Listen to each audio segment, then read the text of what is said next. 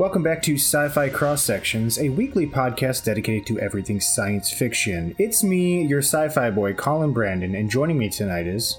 Mark Butker. I am Ben Young. I'm Bill Jarvis.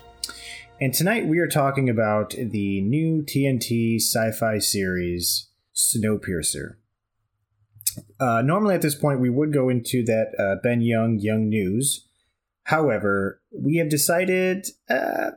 there sometimes just isn't enough compelling things to talk about in the world of sci-fi week to week.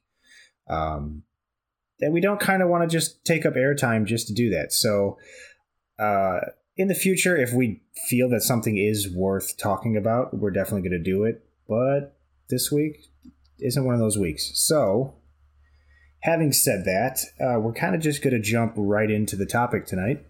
The new TNT show Snowpiercer. If you didn't know, this is based off of the film Snowpiercer, created by Bong Joon-ho, the recently crowned Academy Award Best Director,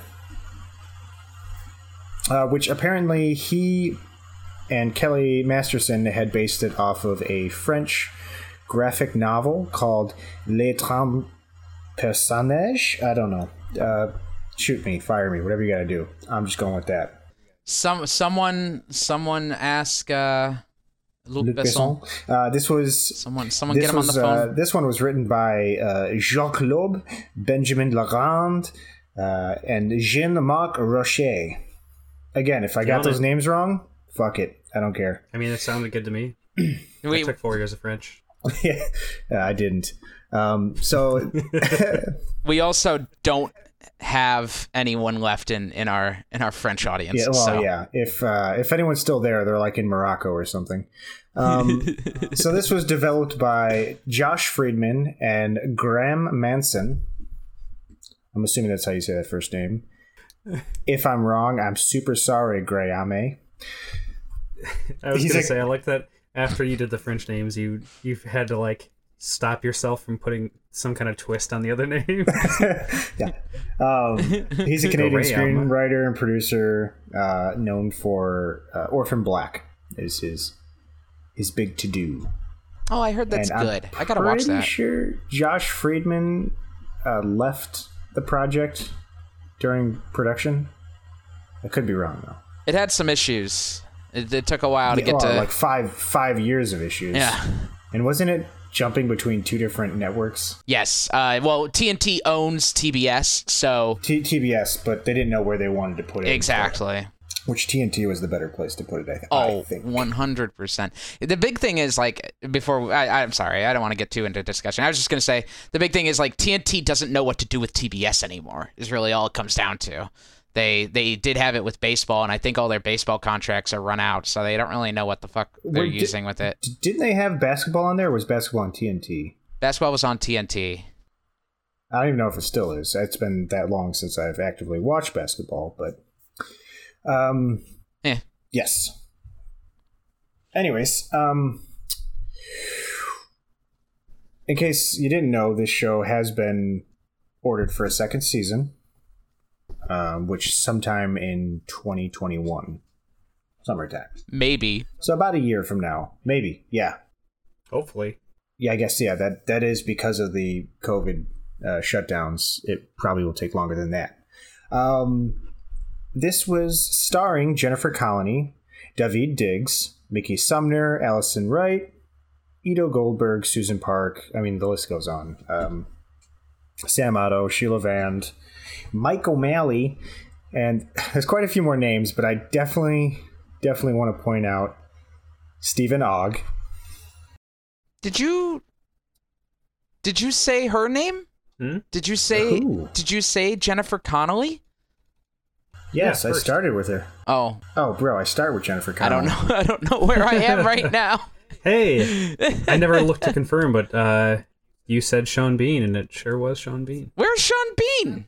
Listen, I don't know a lot of fucking things, but I do know Sean Bean's voice when I hear him. He is the uncredited voice of Wilford? Of Mr. Yeah. Oh. And he is confirmed for season 2 as playing No! Mr. Wilford. Oh, that's fucking awesome! Yeah. Yeah, as soon as I heard it, I was like, that's fucking Sean Bean. Oh, man. Well, now we know Wilford's going to die. Damn. Oh, of course, yeah. Spoilers to anyone who's watching this right now.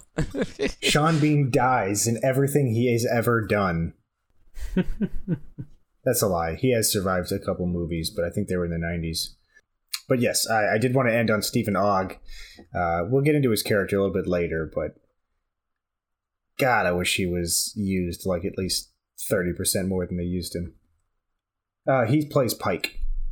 He was great. Oh, yeah. Always loved him. Like, he'll never be a lead actor, but he's really good at playing that batshit crazy side guy. Yeah, he did a good job, and they really concealed it in the first. Yeah. I mean, he was kind of a little unhinged, but due to the circumstances, I understood. I was surprised how quickly he turned. Yeah. Didn't expect that. He's slowly working his way up in the Hollywood ladder. Like, you could see him getting bigger and bigger roles. So I'm excited to see where he's at in 10 years. Yeah. He's kind of like a slightly less erratic John Malkovich. I could kind of see that. I think he gets stuck playing a little bit more wild card roles, whereas Malkovich just gets like eccentric roles, if that makes any sense. Yeah. Mm-hmm. Yeah. All right, Ben. So, what exactly is Snowpiercer about? I'm so glad you asked.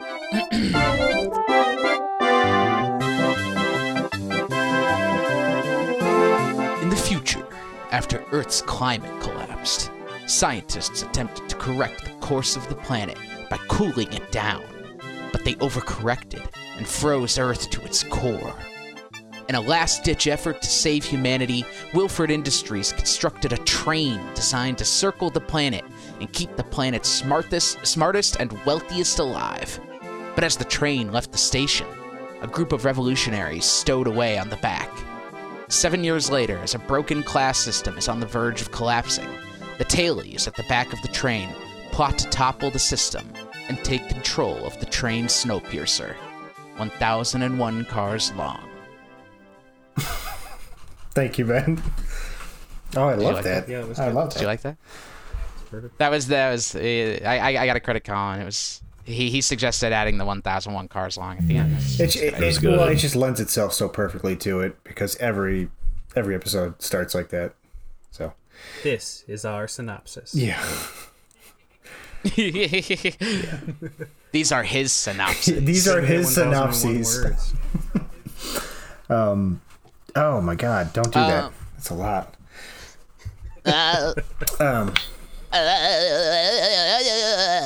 Yeah.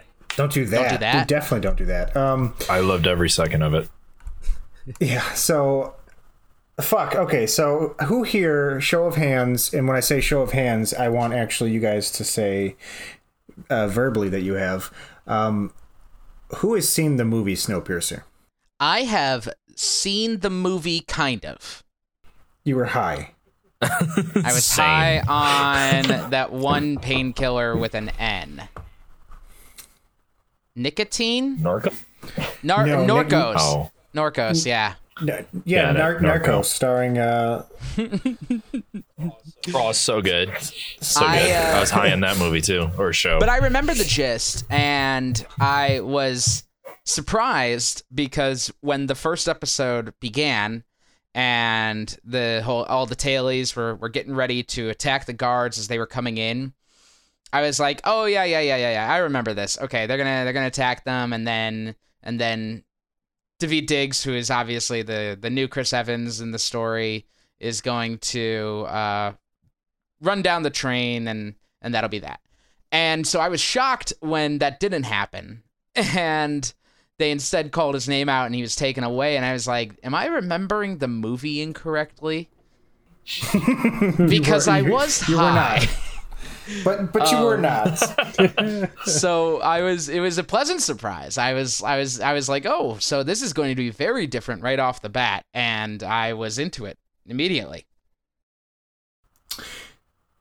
So I guess this is a perfect time to say this because we're gonna sometimes draw parallels to the movie. But I recently read a review of the show after I finished watching it. I believe it was by Rolling Stone. I do not remember the author's name, and I apologize for that. But the author had said that there is this common thing that when you're going to turn a movie into a TV show, you have to obviously change the way the story takes place. It has to be longer, but with small contained stories all throughout.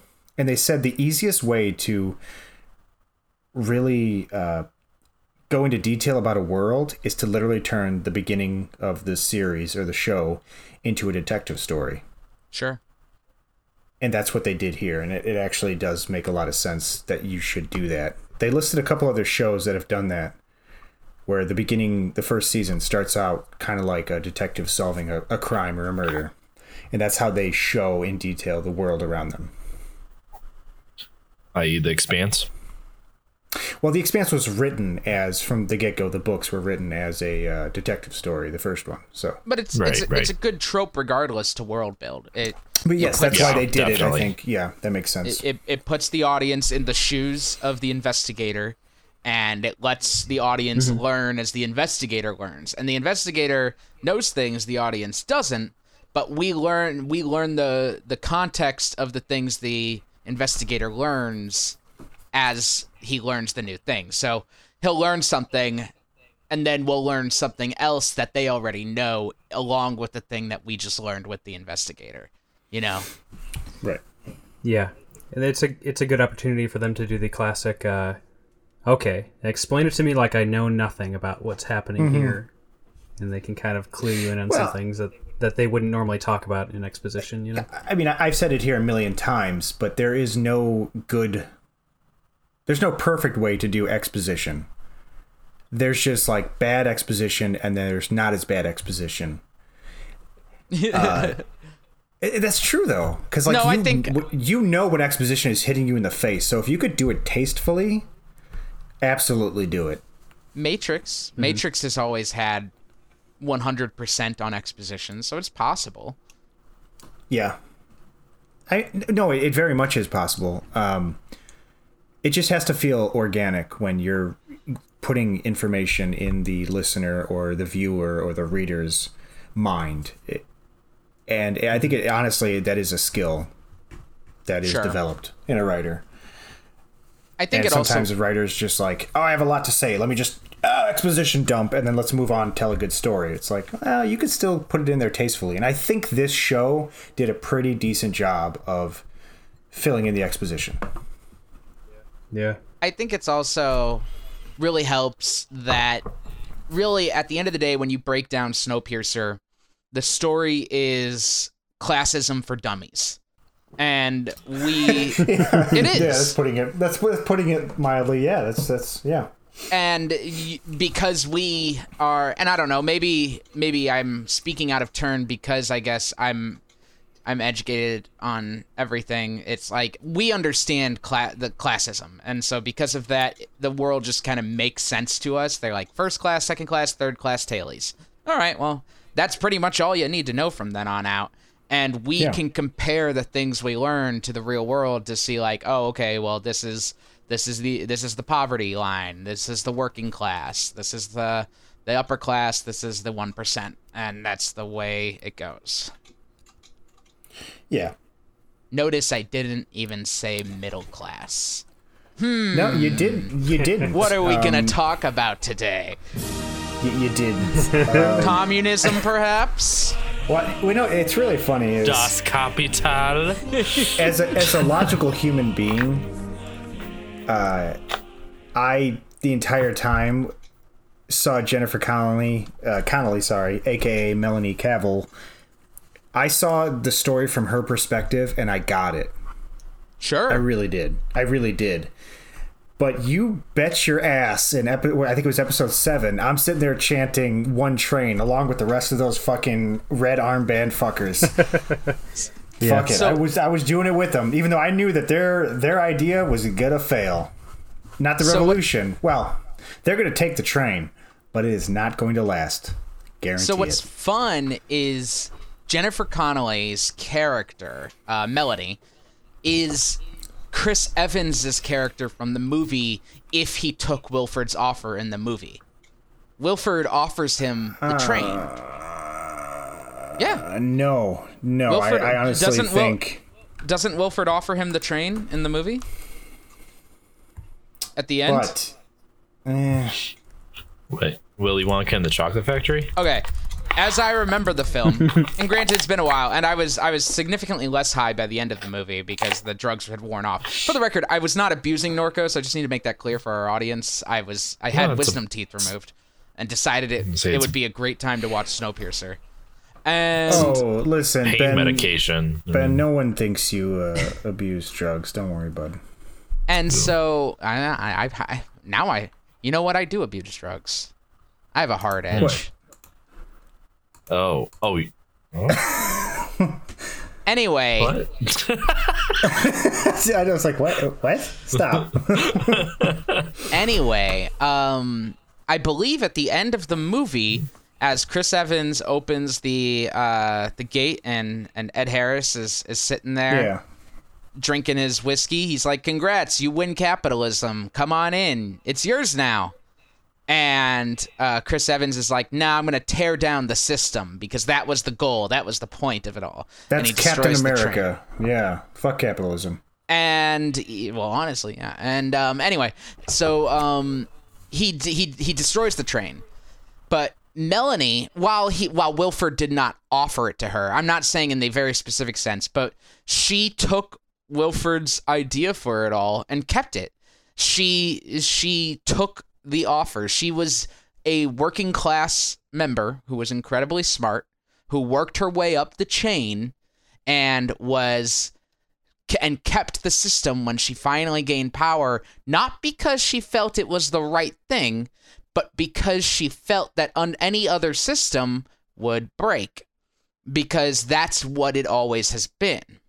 And so it was interesting. I don't know. I saw the parallels, or at least the fork between her and Chris Evans' character in the movie. I thought it was, you could disagree, but I that's what I saw, at least. That was my interpretation. I mean, I definitely think she's leaning more towards the Tilda Swinton character in the movie. No, I really disagree with. That was the Tilda Swinton character was definitely much more. What's her name? Oh yeah, you're right. Ruth. Right. Yeah, what's the actress's name is Allison Wright. Ruth. Allison Wright. Yeah.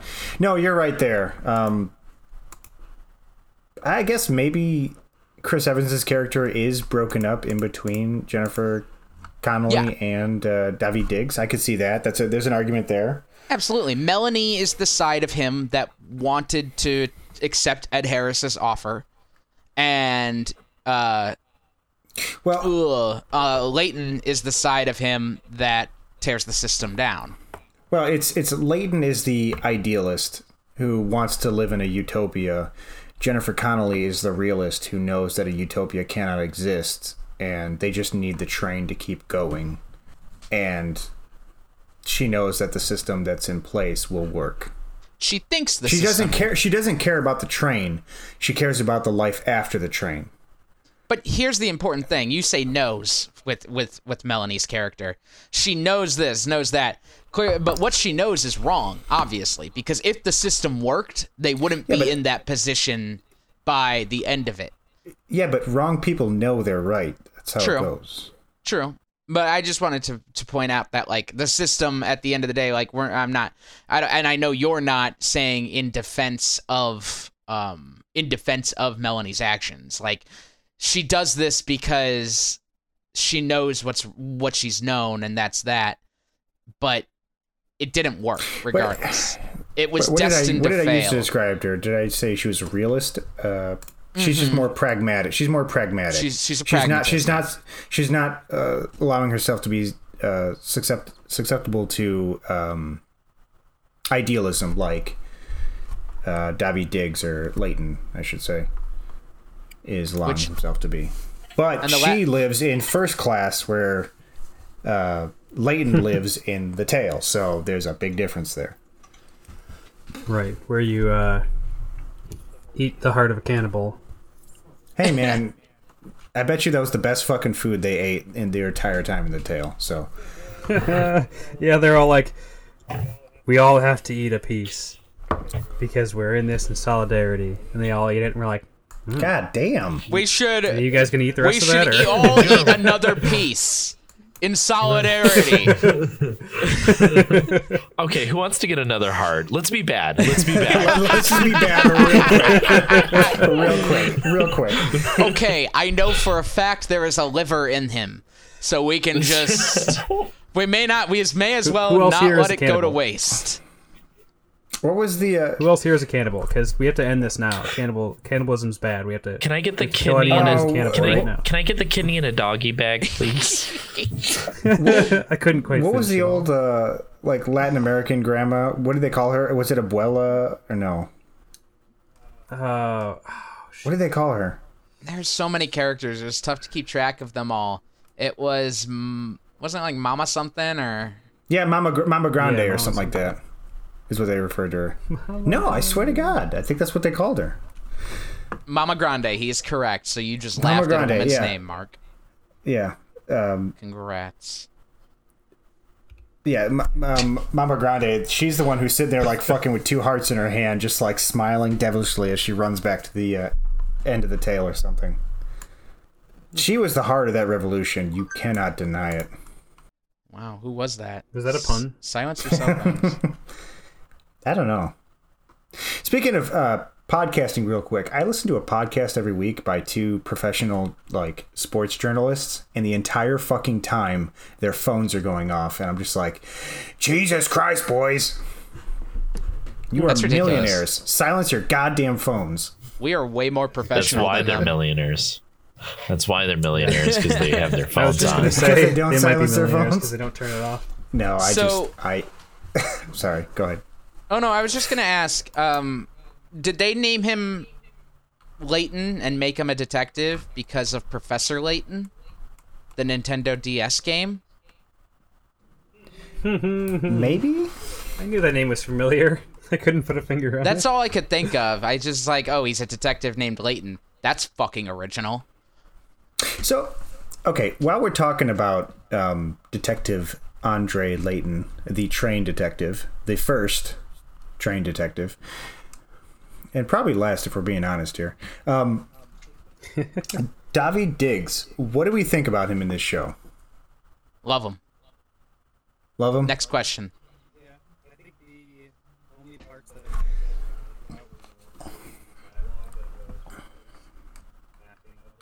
100%. I think he was, and I hate to say this, I think he was underwritten for an actor of his caliber. So all I know. Go ahead. I don't think he should have played as moody of a character as he was for a lot of the time. Because the moments where he got to, like, I guess, smile, I thought he was great. So all I know of Daveed Diggs was his role in Blackish as Rainbow's brother. That's literally all I've ever known him in, and I loved him in it. Okay. He is a he's a shining star in that show, and I always get excited. He was like a recurring through like season 2, and then he left the show, and it was a little bummer. But every time he's on, I get really excited because he's just this like super kind-hearted character, and he's really just a great actor. And I know he's on Hamilton. I haven't seen it. Sorry. And Hamilton's very good. He's a very accomplished rapper. He's very, very good. And so it was a little off-putting to see him in this like hardened, darker role. And even for a while, like I hear his voice and I'm like, oh, look, it's Daveed Diggs. He's just such a sweet guy. And then like you see him eating hearts and shit and you're like, oh my God. And I actually thought that was really powerful that like you have, like Daveed Diggs has kind of like the higher register, and you don't, he doesn't really, like, you meet Daveed Diggs, I don't really think he comes off as like threatening. He's like a little sweetheart, and I've seen like interviews with him, and like for him to like be this like hardened kind of survivor, it kind of just goes to show like the lengths people will go to survive the kind of darkened soul that comes from living in this impoverished world.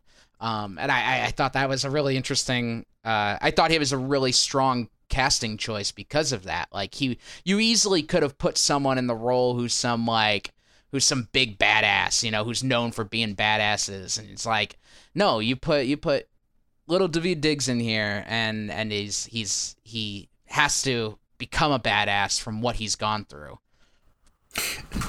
So, honestly, that's one of my favorite, I don't want to say tropes, but favorite ways to tell a story is you take somebody who normally wouldn't be in that kind of position, and then something happens and they're radicalized.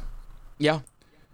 I mean, this happens throughout history. You just get a normal person, and an event happens, and then they are a different person from then on out. It's my favorite thing to watch on the TV nowadays. Yeah, and I think Andre Layton is that character in this sense. Absolutely. He even starts as kind of a more moderate. He's still moderate in the early first half of the season. It's not until he realizes that Melanie is Wilford, and he's drawered because of it, does he really kind of fully radicalize at that point. Well, if you look at that point, things are taken from him, though. Well, I guess no. Right. I guess no. It's when who was Bay in the show for him? Zara or Josie? Both. Josie. Really. Josie. When Josie's taken from him, I think that's like the final nail in the coffin. Sure.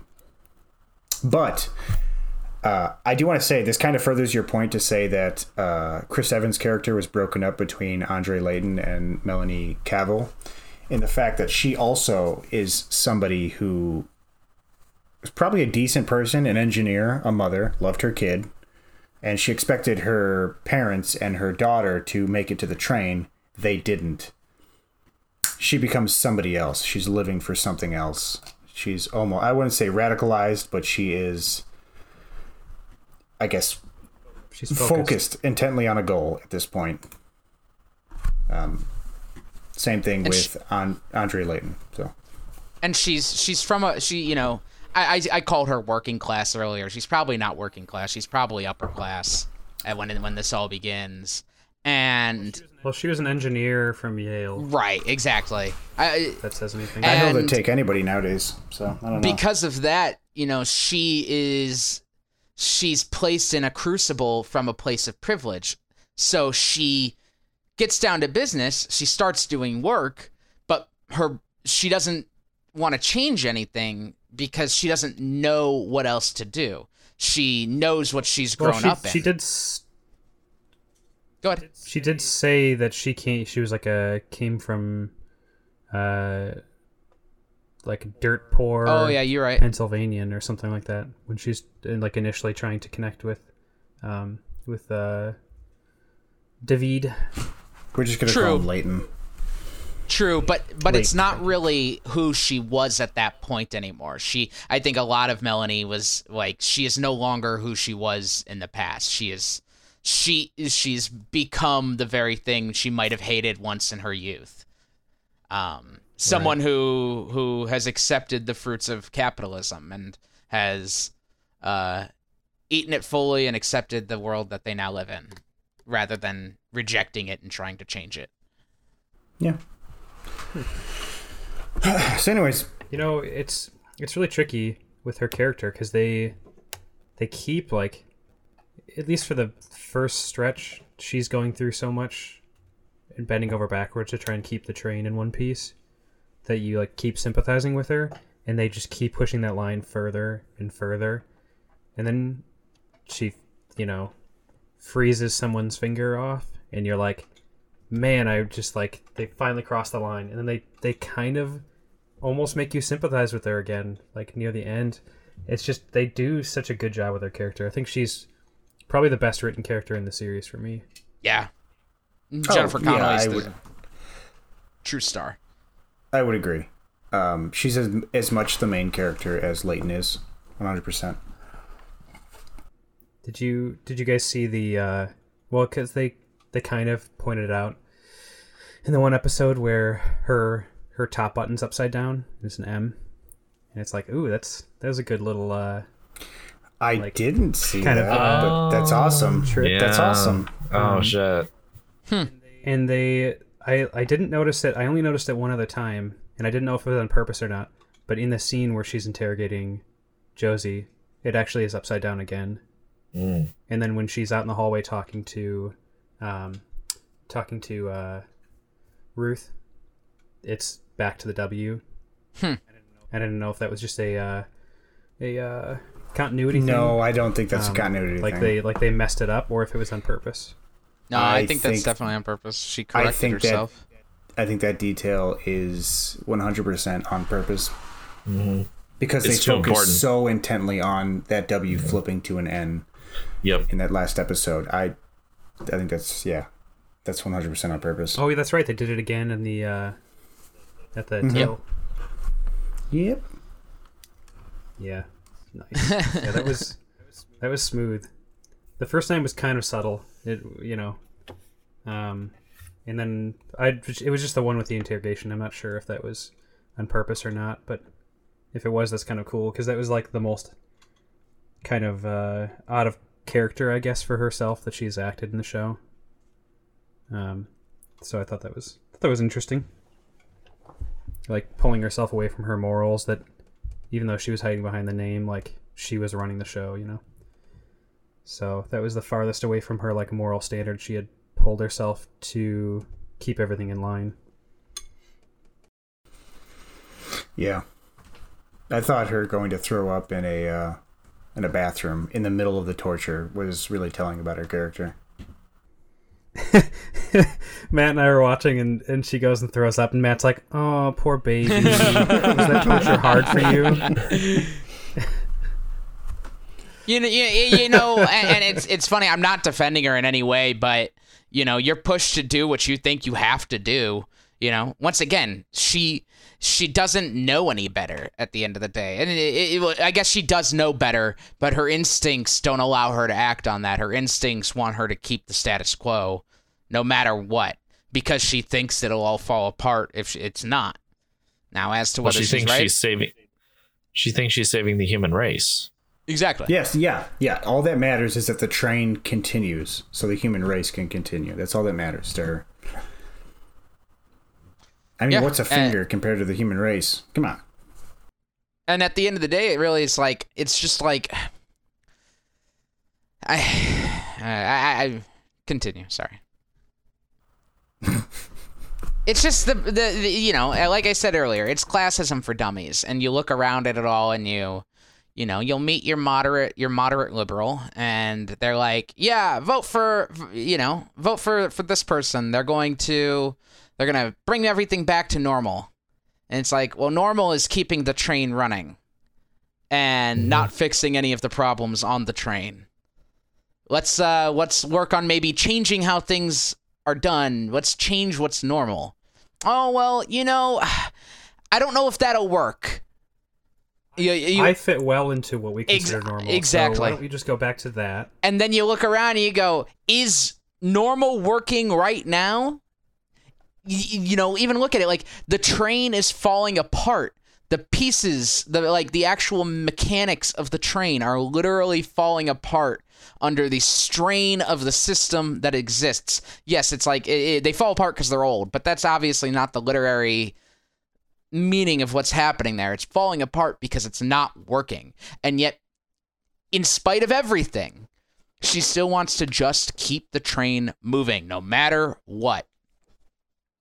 Right. Now, as to what it means that the train stopped and a wealthy 1%er boarded on the back of it, I couldn't even start to tell you what that means in comparison to modern day. I think the train left the station on that one. So, I have no doubt that they're going to get back to it in season 2, but just the whole, I'm just going to say it, Sean Bean showing up. Mm-hmm. Yep. Him showing up is, I don't know. I think it's like taking away from the story that they were building to in season 1. That would have been great to show up later. Yeah. But the whole revolution going on, I feel like that should have been more of the focus, and like the fallout from it, the looting, the theft, the people that you thought were good, honest guys who end up just like, taking advantage of this new chaos that's been created. Like, I don't know. I feel like that's something that could have been fleshed out more instead of just like, Sean Bean's here. No, yeah, the finale is my least favorite episode because of that. I think Go ahead.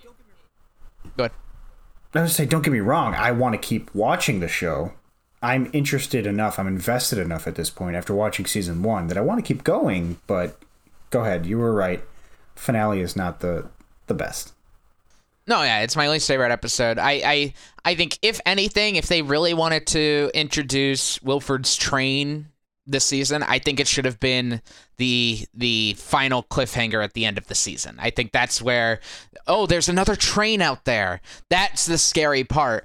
And then make it so that this train is maybe chasing them for all of next season. So like the threat of returning to what we once were is always on the heels of progress kind of situation. I don't know. While they're still sorting everything out that they need to sort out, all the looters, all the rioters, et cetera, et cetera. Not to mention the whole situation with Ruth, for example, freaking out, going, "He is real. He's right there." We just had the rug pulled out from under us, but we're immediately going to get excited again and jump back on the idea that he's our savior.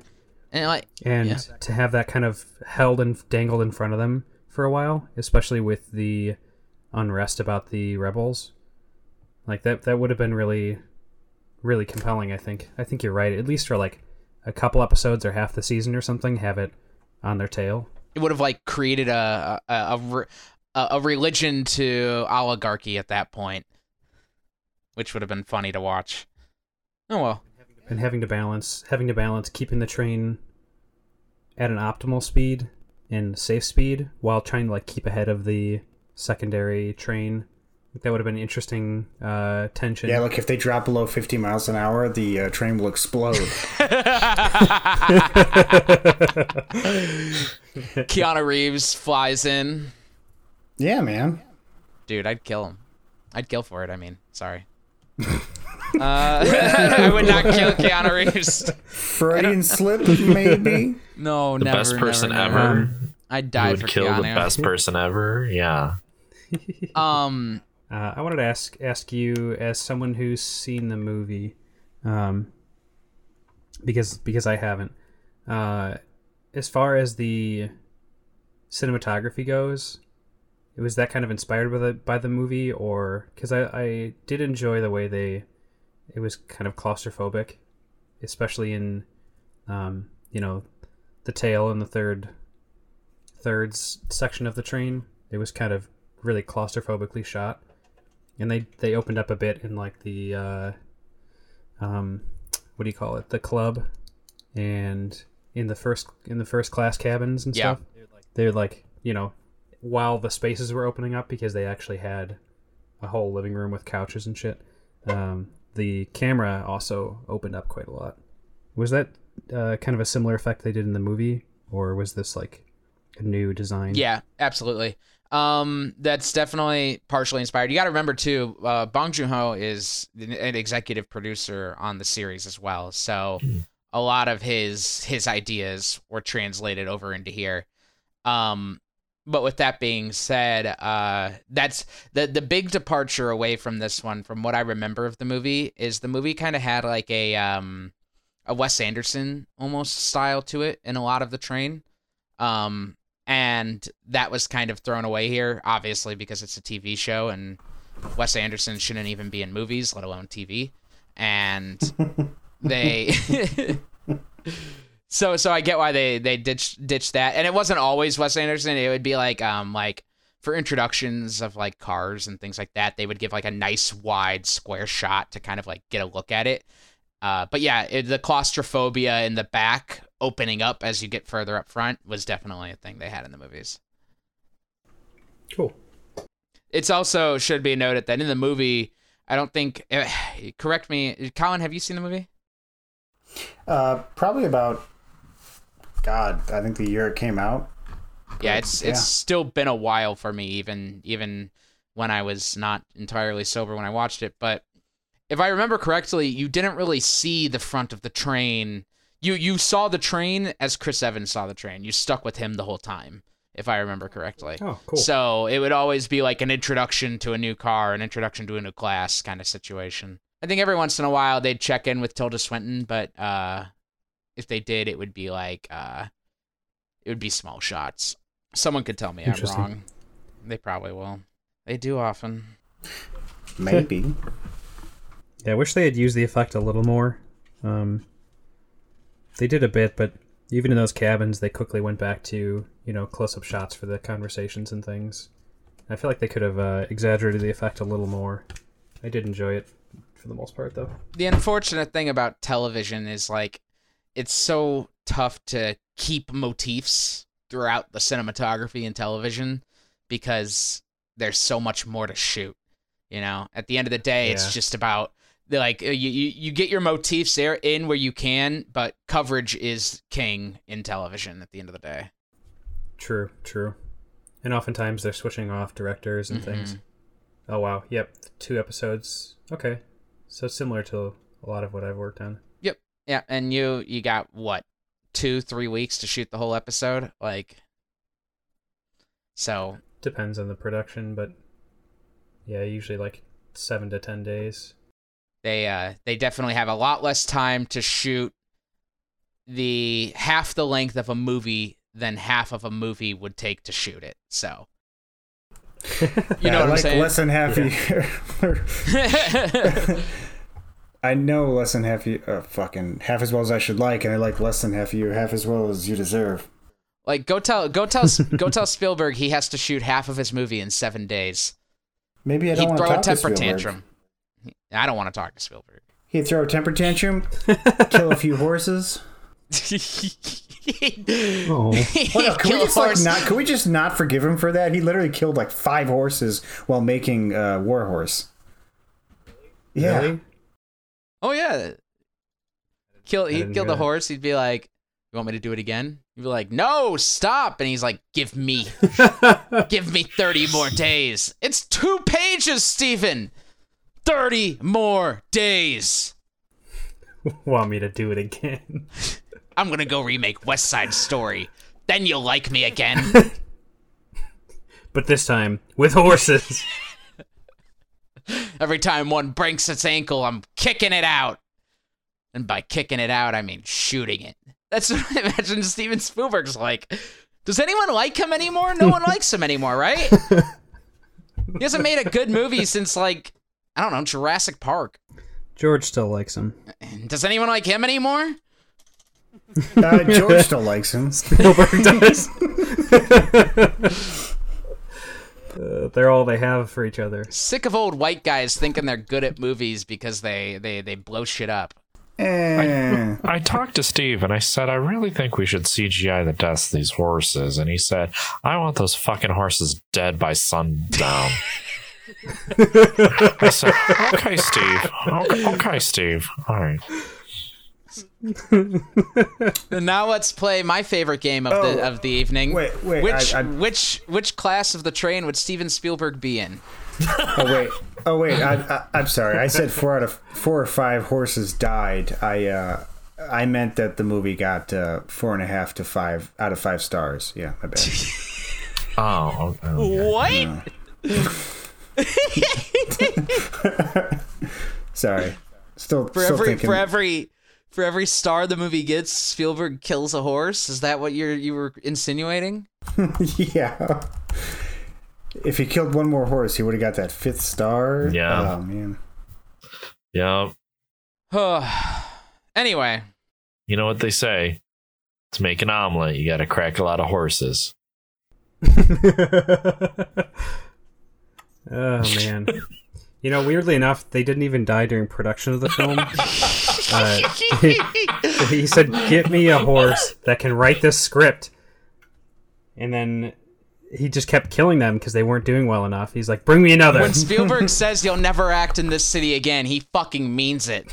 God, you guys should have heard the casting process with the children for E.T. It was fucking bloody. We're just lucky Drew remembered her lines, or else we wouldn't be seeing her in such hits such as Never Been Kissed.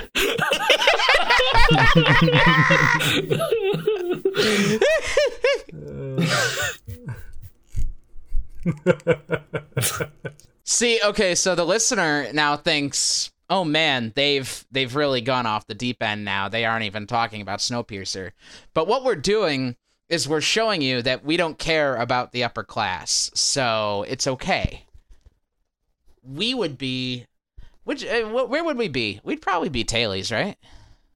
I don't have a job, so I'd definitely be a tailie. I would definitely be third class, for sure. Definitely first class. Shut the fuck up.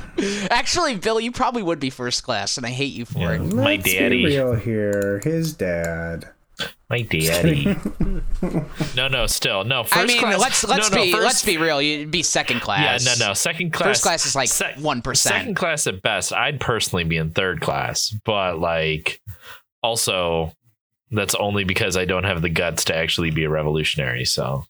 Does anybody wait, does anybody really? Sounds like I need to take something from you to radicalize you, Bill. This country has a lot of don't step on Sneck, but let's be real here. They're not doing anything. Ben, I thought you taking the house was supposed to do that. It didn't radicalize them. We're going to have to try again. I'm trying to find these horses. I'm trying to find these dead horses. I can't find anything on Google. What about all the dead cows in Snowpiercer? Dude, that was so sad. You know they were eating them before, right? So like, but they weren't gonna eat them all at once. True. Yeah. I don't know why they were freaking out. They had a freezer now. Like they could easily keep all that meat. Yeah, thanks for the back and forth, guys. Yeah, the horse meat. I mean, keeping them in a freezer at like 20 degrees is different from negative 60 or whatever they said. It was negative 127 Celsius. Yeah, that's rough. Ooh. I think you're getting what freezer is that burn in American? Yeah, at that point. It's actually less than 127. It overlaps. What it's is probably it? like 100. 1 second. I'm looking at it now. Minus 127 is minus 196 Fahrenheit. That was wrong. I'm curious as to what is cold. Like, what is minus 196? F is for Family Season 4 official trailer. Well, that's what Google has brought up for me. I got nothing. It's not even halfway to absolute zero. So it's no real reference for that. Sci-fi. Okay, sci-fi. Okay, guys. Since we're talking about let's kill some horses. Let's get this thing on the road. Let's fucking grease. Since we're talking about cold, what's dude, with us and horses this week? I don't know, man. I don't know. To get that inside joke, listen to Once Upon a Tavern. Anyway, good point. I wanted to. So the whole concept of Snowpiercer, as I mentioned, is climate change happens. Earth heats up. Scientists go, we can fix this, and launch cold missiles into the atmosphere. And then they don't fix it. They make it worse. So, which scientists were involved and why? Show your work. Because this was near future. So like, are we talking like demon semen scientists, or are we talking like that's a reference people will get, or are we talking like Fauci was involved? Like, who was there to come up with that brilliant idea to shoot cold bombs into the sky? I don't know. I think it's the same. It's the same guys that did the Wandering Earth project. I didn't watch that. Strap a bunch of rockets on the side of the Earth. I push it really hard. I watched it and I heard it was very good. It was very good. Great sci-fi. No, honestly though, like what's like, where do you need to be at to be so desperate to fix things that you don't check your math? It's a good point. Hey, it's the weather. It's Right? the weather, okay? You know, there's always the person who goes, "You check the math? Well, check it again." But they had gotten fired the day before, so they couldn't say to check it again. And Yeah. slipped through the cracks. That one guy. Have you guys ever seen A Bridge Too Far? So it's a World War II movie about Project Market Garden, which was a huge flop for the Allies in World War II. Like huge fucking flop. However, there is a character in the first act of the movie who the whole time is just like, we probably should do this. Look at this intelligence photos that I've gotten from airplanes that say, don't do this, bad. And everyone's just like, you know what? You're overworked. You need to take a break. Just go on holiday for a little bit. And then Project Market Garden happens. Lots of people die. I feel like that's what happened with this, with the freezing of the Earth. All right. You know what? Someone tried to say, don't do this. And they're you like, know what, Bud? You're overworked a little bit. Why don't you just take a break? It's, yeah, I mean, you know, and yeah, like I joke, but like, yeah, I mean, they were all rushing. They were trying to get something out there to fix it. It just, that was always the part for me that, like, it stuck in the back of my head throughout the series where I was just like, man, someone fucked up bad. Like, it would have been better to have a hot planet than for that to happen. Like, it made it 10 times worse. I did think about that during the show. How hot was it? How hot was it? It couldn't have been that bad because it was when it was just beyond the point of return, right? The point of no return, excuse me. How do you mean? Like there's that point of no return, like we're gonna hit it in like 5 years, where like there's nowhere you could come back from where the world is going to be okay. And it was like, I believe it was like 5 or 10 years after that, I think is mentioned in the intro, but I could just be misremembering things. So like the world hadn't gone to hell yet. We just passed the point of no return, the point where we could no longer fix it. So they tried this very desperate measure to fix it anyway. Yeah, I mean, if it had worked, they didn't necessarily know it wasn't going to work, so there was no reason not to do it. Yeah. But I was just wondering, like, you know, would it have been easier to survive if it were incredibly hot out? Oh, would have been easier to check your math. I don't know, but when it hits 75 in a room, I am dying. So, God, honestly, I think it's at least 80 degrees in the room I'm in right now, and I'm like uncomfortably. Yeah. Please put an ice missile right in my ass right now.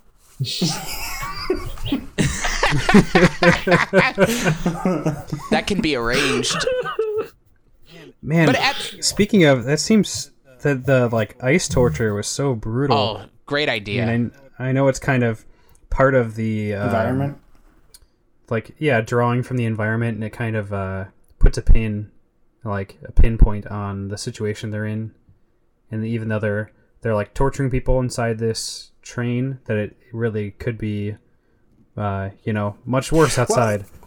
But still, it seems so extraordinarily brutal. Like, especially in the taking off the arm. That was an interesting idea, and I think it was kind of, I guess, less bloody than it could be with other methods. But like the chair, like sentencing those people to death and putting them in the chair, and they breathe the ice air in. Holy shit! Yeah. That looked and sounded incredibly painful and inhumane. Almost like the death penalty. I mean, we've done worse when it comes to killing human beings for crimes, so. Well, and it just goes to show, like, we, like, humans will use anything to find new ways to kill people over actually solving problems. You know? Yeah, sure. And, yeah. And just, yeah, the cold at the end of the day is not the sci-fi element we're here to talk about. The sci-fi element we're here to talk about is the post-apocalyptic class system. You know, the cold is a tool. the cold is the backdrop of everything. It's not what the movie's meant to focus on, except for when humans want to keep the status quo, they will go to great lengths to find quick and easy ways to do so. Yeah. But, man, this is why, obviously, it's a series that's going to last at least 2 seasons. I don't think they fully hit the nail on the head about classism. There's still much more to be said. Like I said, it's classism for dummies.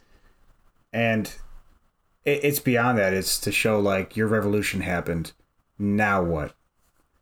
And that's what I hope they focus on in season 2. And I think they will, but it's like, we're not done yet. I'd be really interested if season 2 starts off and Wilford learns everything that happened here. And he's like, okay. And he's like, they did it. They took the train. Let them figure it out. Let them see how this revolution of theirs goes. And then he just kind of sits back and watches. I think that'd be an interesting thing to kind of see what happens. You know they're not going to do that, though. Yeah.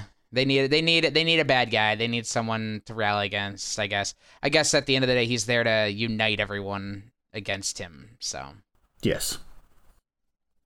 Which is like in real revolutions doesn't happen. So like if anyone, especially like in the, you know, in the world today, as everyone gets all what's the word? Excited to start toppling their government. Like George Washington isn't gonna roll up in a train and like start uniting us against him. Like, could you imagine how fucking great that would be, though? If we're all just sitting there, we've just taken the Capitol. A boat goes over the Delaware River or the Dover. What's First the river? off, you've seen the commercial. He's driving a fucking Challenger. Let's be real here. And we're all like, "Who is that?" And someone comes out and they go, "It's here. He's back. He's real. It's George Washington." And like all the ladies go and like greet him, and they're like, "Oh, Mr. Washington." And then Bill's long-lost son comes out. He goes, "Where's my father? Where's Bill Jarvis?" And then we fade to black and find out what happens in a year. Oh my god. Fade to black. Brad Neely's Washington starts playing.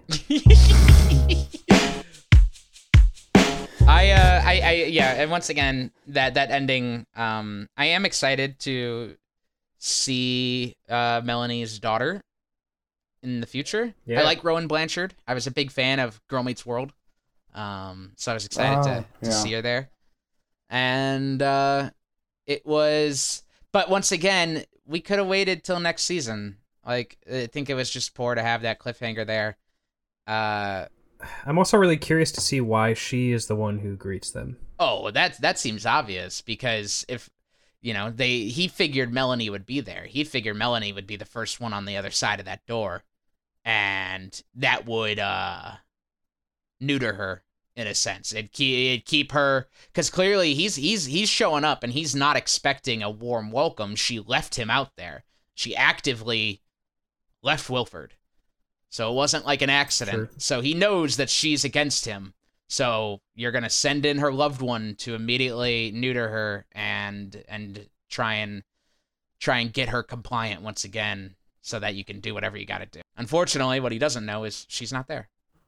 She's not there. She's outside. For sure, I thought she was dead twice this season, and I'm happy she didn't die either times. Jennifer Connelly has a talent to stay alive. Sean Bean does not. She's no Sean Bean. Same exact thing. Yeah, I wouldn't place your bets on him this in season 2. Dude just loves dying. I almost thought for a minute that when she stepped out, that like, I wonder if she was doing a similar thing, like using his name to, like, that'd be funny if she paralleled her mother's behavior and like being a mouthpiece for him. If like Wilford is dead on that train too. She's in charge. Yeah. She's like, all right, Mom, like, I don't know what to do. Like, what did you do with Wilford? It's like, I thought he was on that train. No! What? Well, I had all these USB drives with the speeches on them. USB drives! Of course! Where did she get those? I never thought about that. Did he do that just because he wanted to not have to give those speeches later? Yes, I think they pre-recorded it, so he had to do the least amount of work possible when the train took off, and she realized she doesn't need him at all and got rid of him. That and I'd also imagine they were created in the event that something did happen to Wilford. I'm sure that there was some sort of protocol were he to actually die and like people were to find out. You know, sometimes it'd be comforting to hear, you know, your savior's voice or something. I don't know.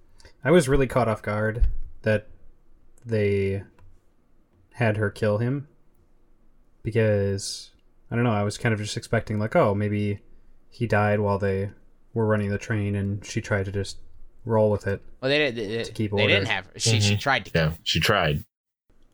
Yeah, she said she left him behind. Well, but we found that out later. Yeah, I get you. For all we knew, he was dead to rights. Yeah, I was surprised. But it makes sense now. No, I get you. I was too. I called pretty early in the first episode that she was actually in charge. I was like, okay, so they're changing up the formula. I'm like, I bet Wilford's not even on this train. I bet it's something else. And sure enough, that happened, and I was like, boom! But I definitely didn't expect that she was behind getting rid of him. Mm-hmm. Yeah, that one did throw me for a loop, too.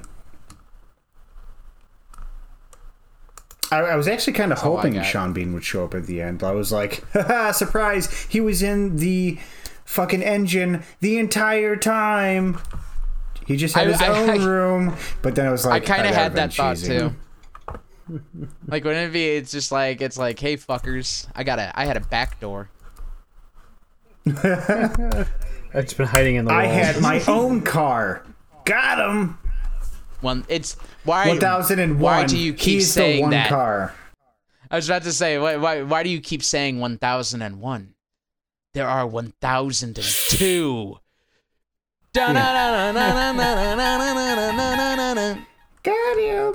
To be continued. Anyway, cutting off men's dicks. How about that? All right. Dude, that was Wacky Shack.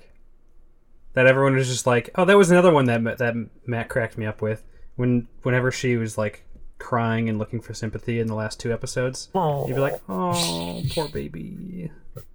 Everything was taken away from so you. Bad.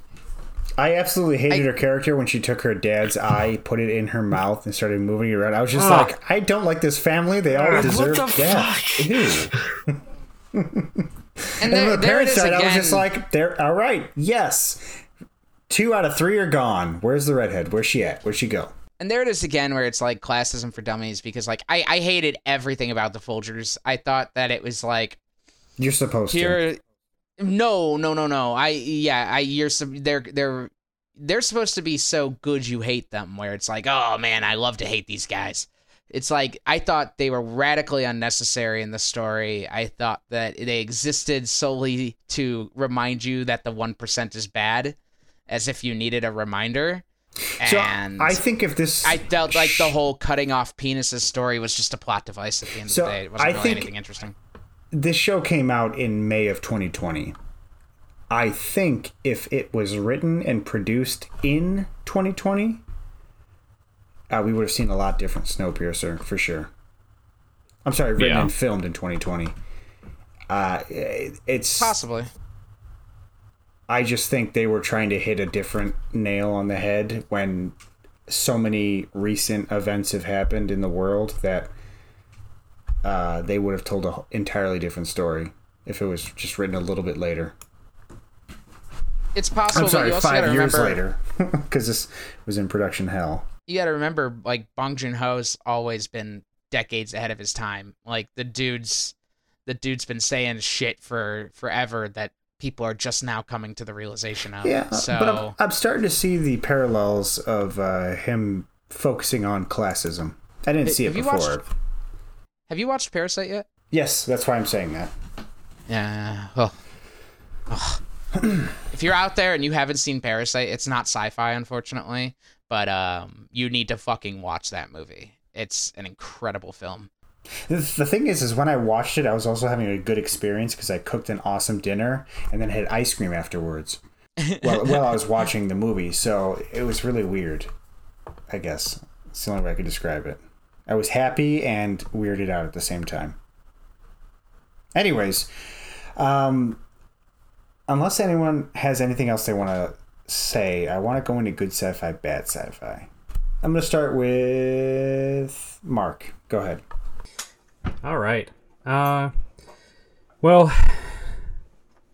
having not seen the movie, I can't compare the two, but I am very interested in seeing it now.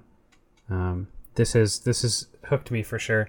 I was interested from the beginning, but it almost lost me at a few points. But it even in the low points, it kind of kept my attention long enough to get me back to something that was pretty gripping. The dialogue was atrocious at times, but I did like it overall, and I the acting is fantastic. They have a great assortment of actors, and man, they really tried to nail home the whole HBO Light kind of vibe. TNT has that side boob, man. They've got it unlocked for sure. That side boob. What did you call it? Who the fuck was it? Was it Ido Goldberg playing Bennett? Yeah, the engineer. When his pants are down around his ankles, and he's showing Jennifer Connelly, I guess his love and affection. Good Lord. That was just a bony British ass. That was like the third time they had done it. And you just want to be like, come on, man. No one wants to see that butt. You could have. I love that like TV sex too, where they just go straight to business. They just get to dicking right away. No foreplay. That's how it goes in TV, man. There's no time. Ben will tell you all about it. There's no time. You gotta hike up the pencil skirt. You can't even pull your pants down all the way. Just put them right below your ass cheeks and just. All I need is a little more time. And I'm just like, oh my god, no lubricant. Just no lubricant. Just no time for lubricant. It's Snowpiercer. It's dry as a bone. We all know. Come on. I'm uncomfortable. Dry as bone. Oh man. No, I'd give the season like a 7 out of 10 for sure. I liked it a lot. But it's not a rating scale. Would you give it four dead horses out of 5? Yeah, I was gonna say. Use our rating scale.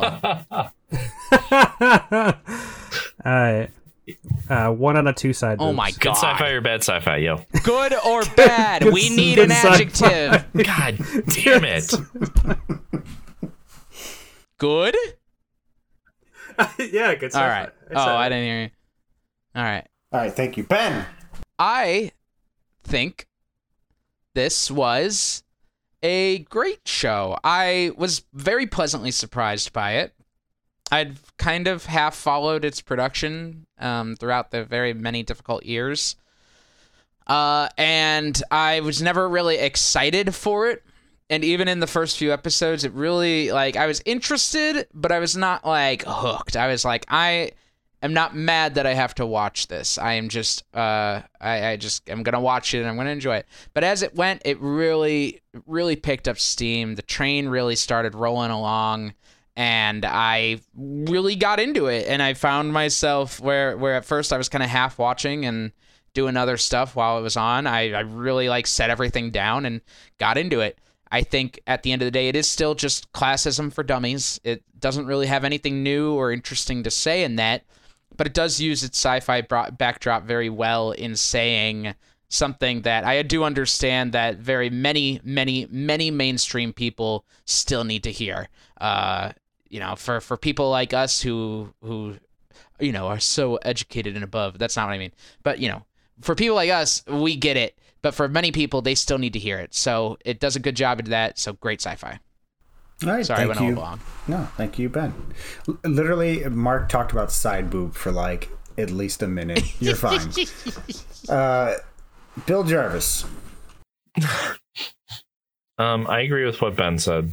And I feel like what you said, like, I feel like, honestly, for me personally, for the show, the social commentary that it's saying is something that needs to be said. And it might be something that's like, oh, that's cliche. It just it needs to be repeated over and over again. That's just the nature of it. And so I think that's it. And then also the fact that it had to build a lot of momentum within the first 3 to 4 episodes might have lost a good potential audience that they could have had to keep it going. But second season's coming up, so that's good. But it's definitely one of those shows where it gets good on the second half of the season. So good sci-fi. Okay, thank you. I will also say this is good sci-fi. It's interesting is the whole classism for dummies thing. The topic will never get old. This is something our species has struggled with literally since we formed civilizations. We're talking Mesopotamia, Egypt, everything. This is something that we just cannot fucking shake even today in the year 2020. So I will never get tired of this story being told. I think there are better ways to tell it, but I'm still enjoying this. As I said, I was shouting quietly because people were sleeping. I was shouting "One Train" along with the rest of those tailies in episode 7. Great sci-fi. I think it's always important to reflect on the society you live in, even told in a fantastic science fiction world. So, great sci-fi. And I think at that point, that's all we have. I would like to thank everybody for listening to our take on Snowpiercer, brought to you by TNT. We are not sponsored by TNT, but the show is brought to you by TNT. I'm just giving we are not brought to you by TNT. No, we could be. I'm trying to get. I'm just giving TNT a little taster. Just be like, listen, this is what we could do. Give me you get one for free. We missed an opportunity just to make a Dynamite joke. Yeah, about the show. I got nothing. Oh, Mark. No. God, I really tapped my Dynamite jokes about 5 years ago, so. Anyways, I don't get it. No, there's nothing to get. I just, I just don't have Dynamite jokes anymore. They're just not good anymore. Dynamite used to be really hot, and now it's not. Is that like a play on like Dynamite? Go ahead and wrap this up, Colin. Yeah, I'm trying to. Okay. Anyways, real quick, Ben Young, what can people do on Sundays if they're bored? Or if they're just looking for a good time? If you like listening to fantasy and or Dungeons and Dragons or watching, you can check out Once Upon a Tavern at twitch.tv/once_upon_a_tavern and at facebook.com/onceUponAtavern. There, you can also listen to us at our podcast, wherever podcasts can be found. It's Once Upon a Tavern. We are really ramping up to some exciting stuff. I've said that every week, but it's just because it keeps getting better every week. This week we had 20 minutes about horse balls, so that's fun. That was something else, wasn't it? All right. Next week, we are going to be covering the film Sorry to Bother You. So you now have 1 week from the time you are hearing this to fucking watch it, and we will tell you what we think about it. It's so weird that we're watching that. It's not a sci-fi film, so yeah, just watch it. Don't worry about it. Just watch it. Just start the movie. Just watch it now. Yeah, I get what you're doing. Bill and I saw this movie. Like, for anyone who's listening right now, Bill and I went to see this movie, and we left, and we both agreed we'd never watch this movie again. And now we're gonna have to watch it again. I'm terrified thinking about it. I'm honestly like, I've had a lot of anxiety lately, and I think this is the reason. So watch this movie. Great. So now one's gonna watch it. Thanks, Ben. Until next time. No, it's what? No, it's what? What? No, we're already gone. You said until next time. I did. It's over. Yeah, no, I don't You'll have to tune in I don't next think week. about stuff after we say until next time. I just don't. They'll have to tune in next Okay, week. we got to end this thing. Hold on.